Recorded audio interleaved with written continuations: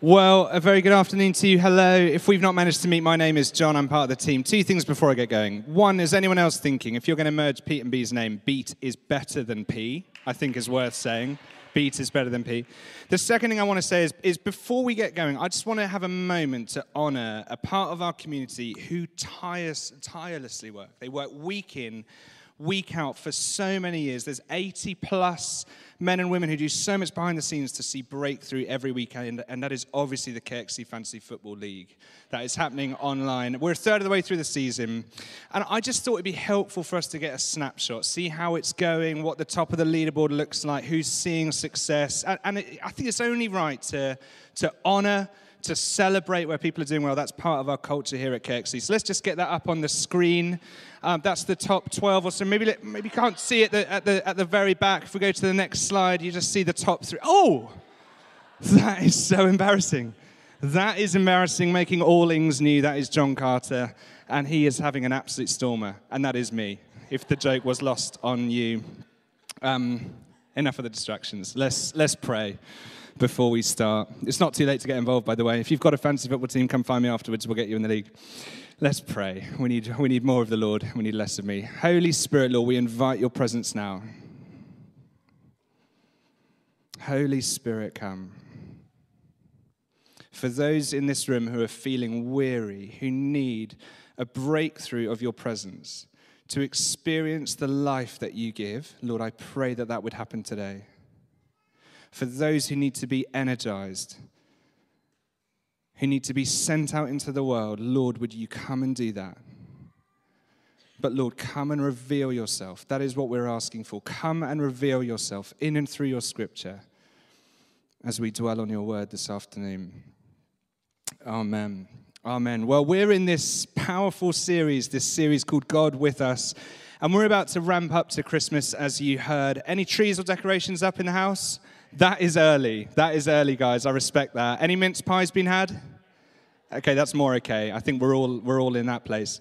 We're on this ramp up to Christmas, and there's that famous scripture that comes up in all these carol services about the birth of Jesus. In Matthew, quoting Isaiah, says this: "Behold, the virgin will be with child and will give birth to a son, and they will call him Emmanuel," which means God with us. They put it in the scripture just to help us out, God with us. The most profound and amazing thing that has happened in human history is that God has revealed himself.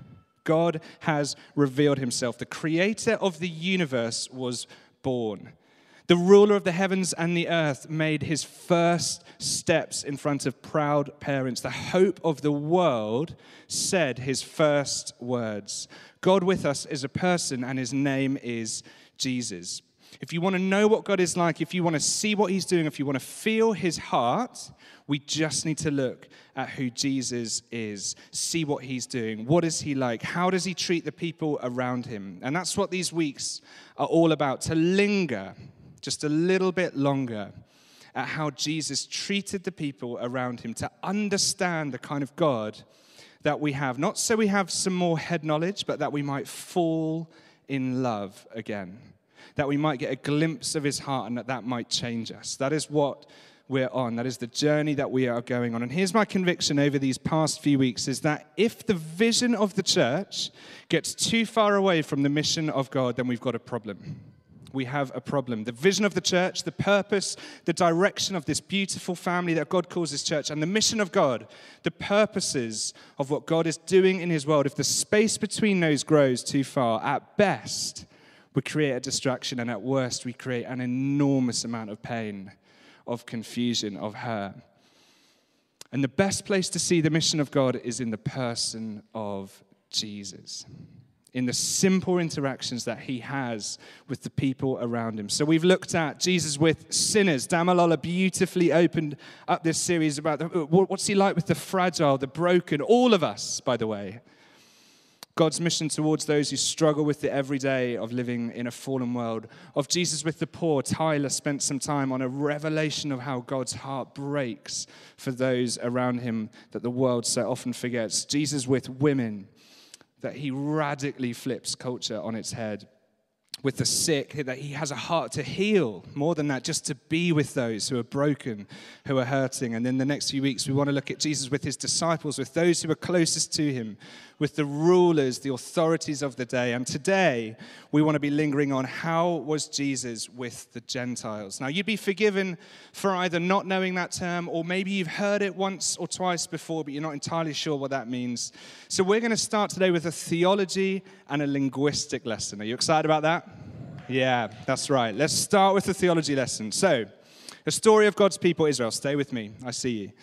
There's a story that begins right at the start, as it so often does in Genesis, in creation. And if you've been here for longer than this week, you would have seen this slide go up, and it's going to help us for this lesson. It's a story that begins with creation. God creating everything, the heavens and the earth, all of creation itself. And crucially for us today, God created all of humankind. All of humankind as a love song, an overflow of his creation. He created humankind, a people who were in full relationship with him, living in freedom, in joy, fully alive, if you're Pete Hughes. That is what the story that we are in. A stunning picture of unity between his people and with God. We see him walking and talking in the cool of the day. And we know, right, it all goes wrong. His creation are far more interested in going in their own direction, in walking in their own way. And the unraveling of creation begins, decreation. And I just want to personalize this for a minute, remove it from this big narrative idea. This is our story. This is our story, right? This is my story. This is your story. Time and time again, we choose to go in our own direction. We walk our own way. And yet God has a plan. He has a plan. And this is what we read about in the rest of Scripture. And towards the end of our story, there's this picture of restoration, of redemption, a picture of recreation. And if you haven't read this book, if you haven't read Scripture, read it. Get to know it. At times it's hard, but it is a wild read. It is a wild read. So what we read about in the Old Testament is God choosing a nation. He chooses a people, the nation of Israel, to be his people. It says this in Exodus 6. It says, "You will be my people, and I will be your God." This is a covenant relationship of complete devotion to one another. And in our cultural reference point, this feels totally unfair. Why does he choose one people group? Surely we know that he chooses everyone, but he chooses the one. It feels so unfair. It feels choosy. It feels exclusive. And it's what theologians call the scandal of the particular, that the creator of the universe, who is everything for everyone, everywhere, all the time, chooses a particular people at a particular time in a particular place to pour out his blessing. And we see this all throughout the story, right? We see it in the people of God in the Old Testament, a particular nation for a particular time. We see it in Jesus, who is around at a particular point in time. He's in a particular place, seeing real people who he has a relationship with. We see it in the early church. They were sent out into the world under a particular rule and reign to see real people in real places come to know the goodness of God. We see it today. We see revivals break out, God's presence, his blessing poured out on particular people in particular places at a particular time. The hugeness of God, his unboundaried love contained. He chooses to contain it in these moments, in these people. The scandal of the particular, it feels so unfair. But here's the kicker. Here's the kicker of God's plan. It never ends there. It never ends there. The promise isn't to bless the people, full stop. The promise is to bless so that they might be a blessing. That is the promise.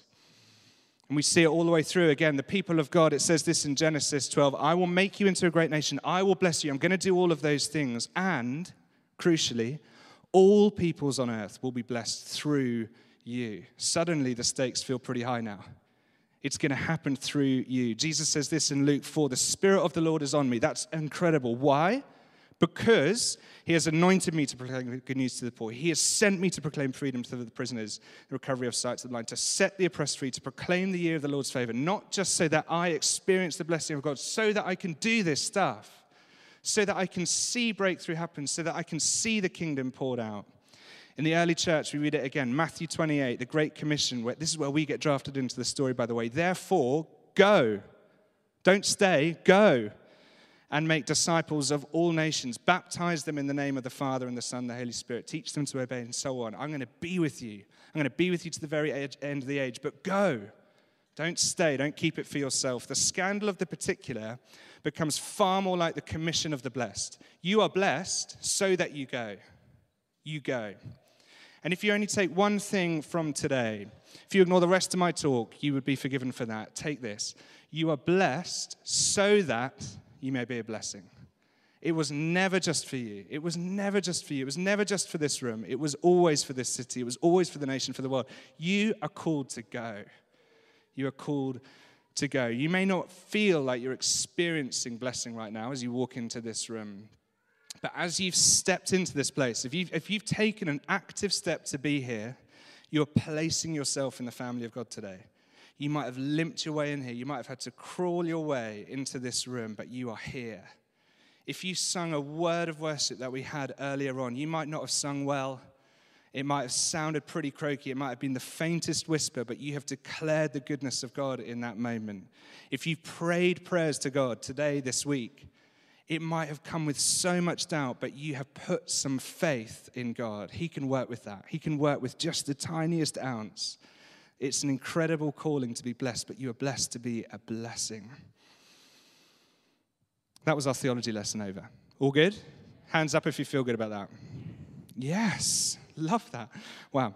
Okay, all with me. So, we're not done. We've got a linguistic lesson. I said that before. You'll be pleased to hear this is much shorter. Israel were the people of God, the nation of God. But to go all the way back to where I started, we need to contend with this word, Gentile. It's this English word that we get from Hebrew, which says goyim. It literally means the nations. So we have the nation of Israel, God's people, and we have the nations, the Gentiles, literally everyone else. The nation, God's people, and the nations, every single other person. Before we launch into seeing how Jesus interacts with this group, I think we just need to understand the profound otherness of this group, the Gentiles. It's not like a version of difference, right? This is the very definition of them and us. It's God's people and everyone else. And we're going to see in a minute why that matters so much. Linguistic lesson over. Harmless. That one was easier, much easier. So for the second half of our time, I just want to hone in on one encounter that Jesus has with a Gentile. Because here's why this term is so important and significant for us and why we've just taken so long to get here. Because we read some of these stories in the Gospels, we listen to them week in, week out, and we miss the outrageous, the offensive otherness of God. We come to these scriptures with our own expectations, our own rules, our own ideas of what God needs to honor, and instead, we're met with a heart and a posture that should profoundly grow and challenge our own. That is what we're met with. So we're going to focus in on a story that comes about halfway through the Gospel of Matthew. Christina's going to come and read it for us. And we're going to briefly get into it, and then I just want to draw out some of what I think God is inviting us into. So it's going to come up on the screen, but if you've got a Bible in front of you, Matthew 15, verses 21 to 28. Thank you. Leaving that place, Jesus withdrew to the region of Tyre and Sidon. A Canaanite woman from that vicinity came to him, crying out, "Lord, Son of David, have mercy on me. My daughter is demon-possessed and suffering terribly." Jesus did not answer a word. So his disciples came to him and urged him, "Send her away, for she keeps crying out after us." He answered, "I was sent only to the lost sheep of Israel." The woman came and knelt before him. "Lord, help me," she said. He replied, "It is not right to take children's bread and toss it to the dogs." "Yes, it is, Lord," she said. "Even the dogs eat the crumbs that fall from their master's table." Then Jesus said to her, "Woman, you have great faith. Your request is granted." And her daughter was healed at that moment. Amazing. Thanks, Christine. Let's give her a round of applause. So, there's this fascinating little interaction, and there's so much wrapped up in it. And we're going to work through it. But as we go, I just want us to bear in mind how rare this encounter would have been. Jesus' ministry that we read about week in, week out, that we've heard so far, was almost exclusively with the people that he was part of, with his disciples, with the teachers of the law. He was healing and ministering with those who were in the towns and cities of Israel. But there are these little moments, these glimpses, these breakthrough moments where we see his heart for the other, his heart for the Gentile, and we should pay attention when they happen. Moments like the healing of the centurion's servant, the deliverance of a man who has so many demons that they're called legion. There are so many of them, and there are these moments and that reveal the heart of God. And here's my sense of what we see time and time again when you read almost each and every single one of these. Jesus breaks expectations. We come with a set of expectation, and he breaks them down. He breaks down barriers to engage with those who you might not expect him to, and he breaks through.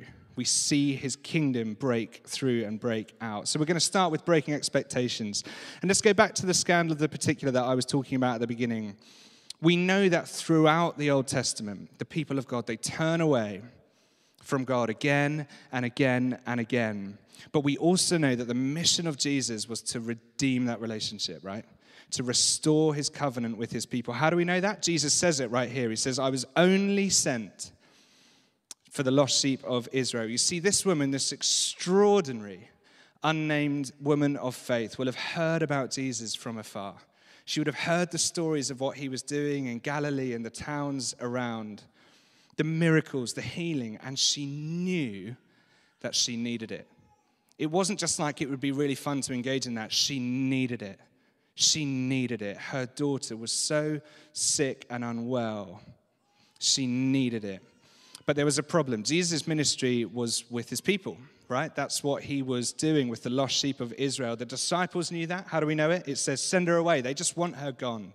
She's a distraction. She keeps crying out after them. Jesus knew it because he declares what his mission was, that I was sent only for the lost sheep of Israel, and she knew it. How do we know that she knows it?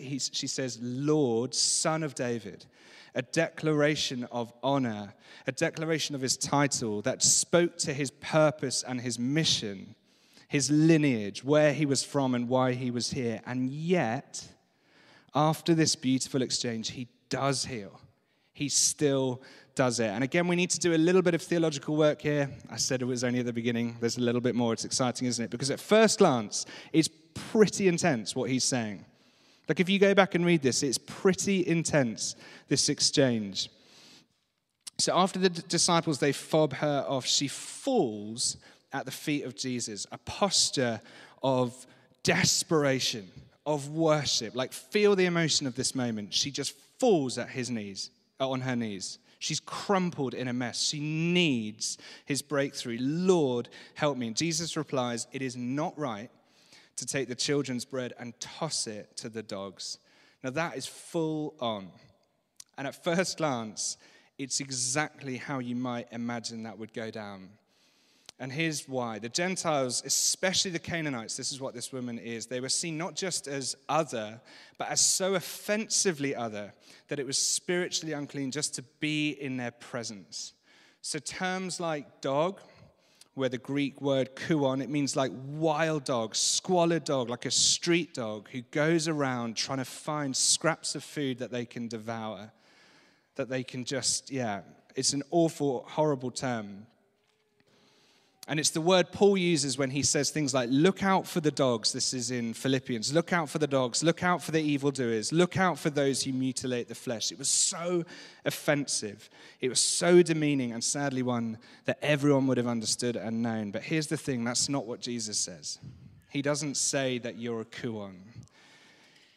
He doesn't say it's not right to take the children's bread, toss it to the stray dogs roaming on the streets. He flips it and uses a completely different word.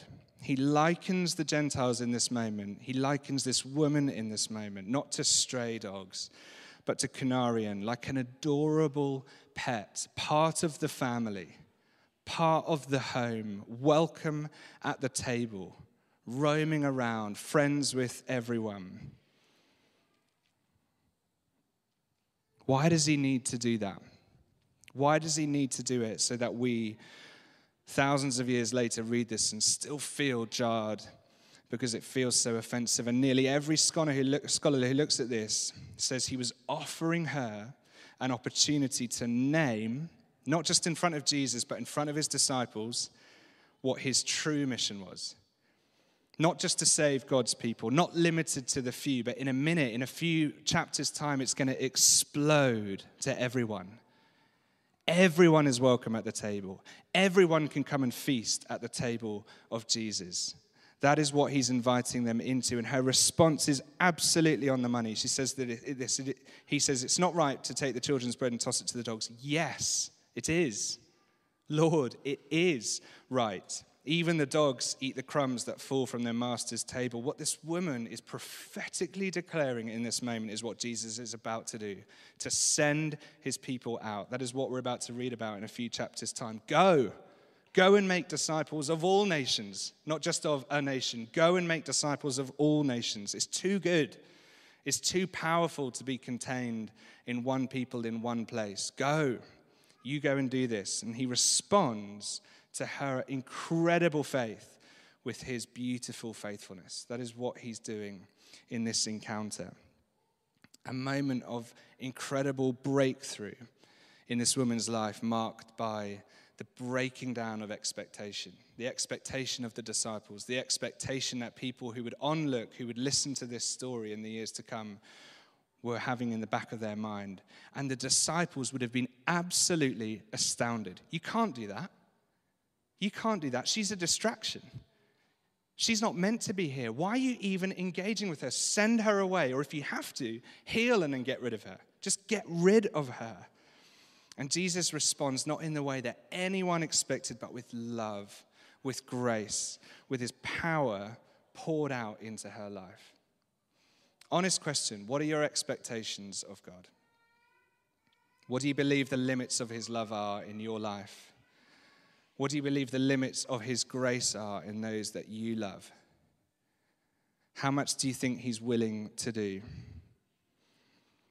I know for me, time and time again, I fall into this trap. I discount what God might want to do, what he might want to heal, how he might want to break in. I put the limit on him. I put the limit on what he might want to do in this place or out in the world. And yet time and time again, Jesus breaks through any expectation that we place on him.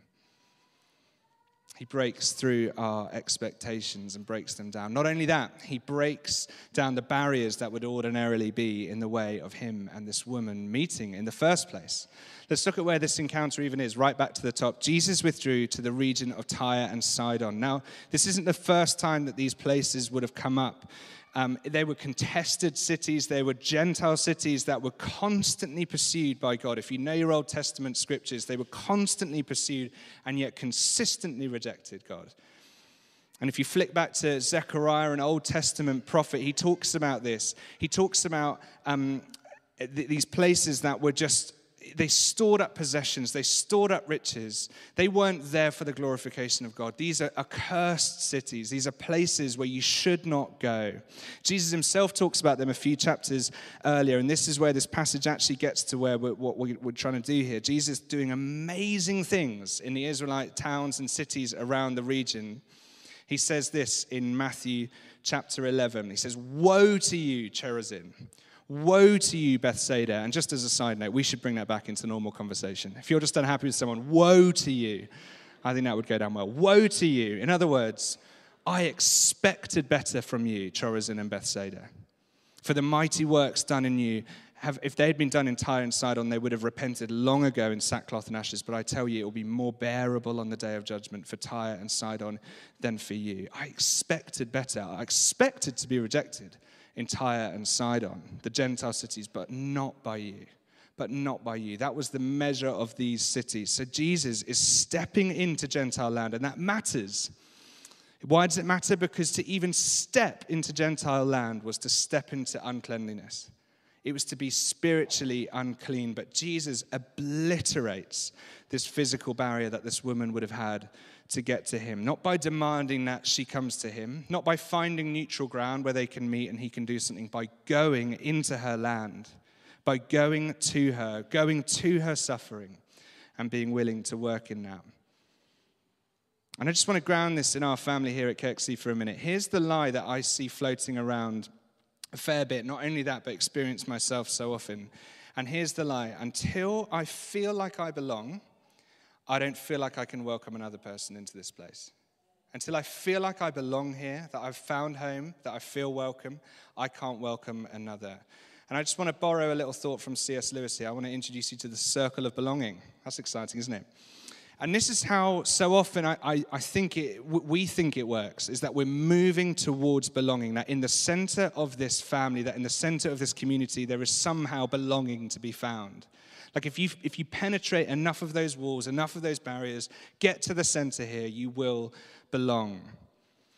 And here's the truth, it will never happen like that. You'll never reach it. You'll never get to a middle. That middle doesn't exist. Here's how it really should be working. We're all moving towards intimacy with Jesus. That's the goal. The goal isn't belonging just in a family for that sake. The goal is to have intimacy with Jesus. There is only Jesus. Your security and your belonging is found in him. If you want to find it somewhere else in this family, you're going to be so bitterly disappointed. You're going to be looking for it for years.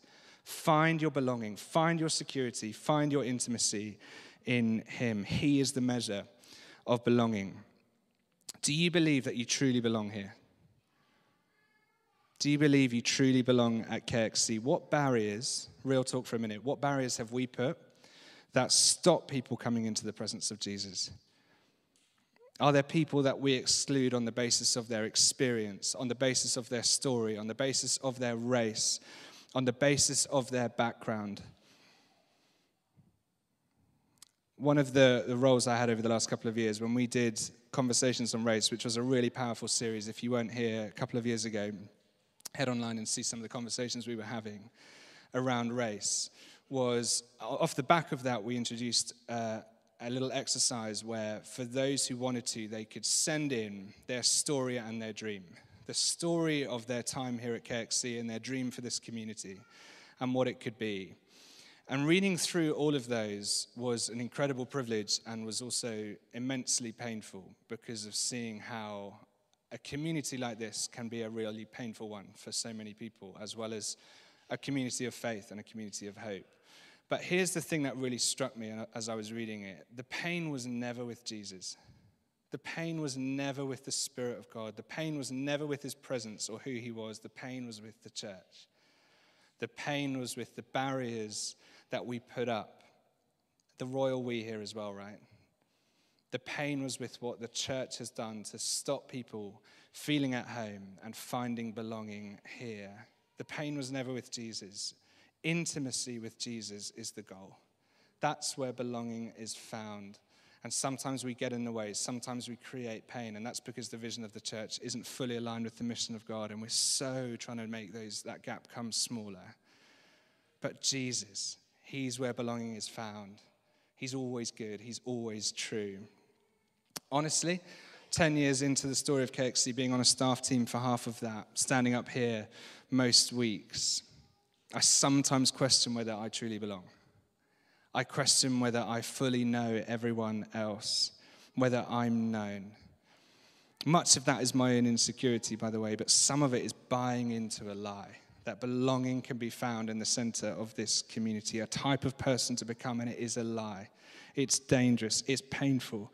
The vision is Jesus. The direction is Jesus. The destination is Jesus. And the means is by the presence of Jesus. That is the goal here. Everyone is welcome. Even more than that, everyone has to be welcome. Everyone has to be welcome. If the vision of the church is to meet the mission of God, everyone has to be welcome. Anna said a couple of years ago, and it really struck me, if the church has to be the church it was called to be so that the world can be the world it was created to be. Like, we need to be the church that we are called to be, not just for our sake, not just to be a blessing, and not to experience the blessing for ourselves, but to be a blessing for the world, so that the world can be all that it was created to be. Jesus breaks down anything that would act as a barrier to those experiencing his love. And lastly, coming into land, you'll be pleased to hear, beyond breaking expectations, beyond breaking down barriers, Jesus breaks through. We see a breakthrough. We see kingdom breakthrough. We see a healing. It's easy to miss the most remarkable part of this encounter. Jesus heals this woman's daughter. We read this stuff so often, we hear it so often that we miss it. He healed her daughter. And here's the risk: when the breakthrough of God is normalized to the point of numbness, that erodes our faith. That erodes our faith. And if there's one thing that this woman has, it is faith. She has faith beyond belief. She will not take no for an answer. She can't take no for an answer. She is desperate. Jesus isn't just a holy helper in this moment. He is the only hope that she has. He is the only hope she has. One theologian puts it like this. He says this, and it just summarizes the whole piece. This woman brought to Christ, great language by the way as well, a gallant and audacious love, a faith which grew until it worshipped at the feet of the divine, at his feet, an indomitable persistence springing up from an unconquerable hope, a cheerfulness which would not be dismayed. That is a faith which cannot help finding an answer to its prayers. She couldn't help but find an answer to his prayers because he said, you have extraordinary faith, I want to bless that. You have extraordinary faith, I want to bless that. We get so comfortable at finding an answer in every corner imaginable that we forget that Jesus is the only hope. He's not a source of hope, he is the only hope. Are you longing for breakthrough? Do you need breakthrough in your life? Do you need healing? Do you long for God to move in your family? Are you waiting for that miracle at work? Come with the tiniest bit of faith. He can work with that, but come with faith. Come with faith. An ounce of belief that you might carry right now. Present it to the living God. Ask that he might want to break in and break through. You know, my sense is, and as we were worshiping before, I just think there are people in this room who there's like a battle in your life. Like, should I be in the room or should I not? Do I need to see breakthrough in my life or could I just do without it? Is it too much of a hassle? There'll be people in this room who feel on the edge. There'll be people in this room who feel like you're on the outside looking in. You're longing for breakthrough. Here's my sense. There is an invitation tonight. Don't let it go. Don't walk out, come back next week and see what he might want to do then. There is an invitation tonight. An invitation not just of breakthrough, but of encounter. To encounter the living God, to encounter his love, to encounter his grace. Don't leave this place without saying yes to that invitation.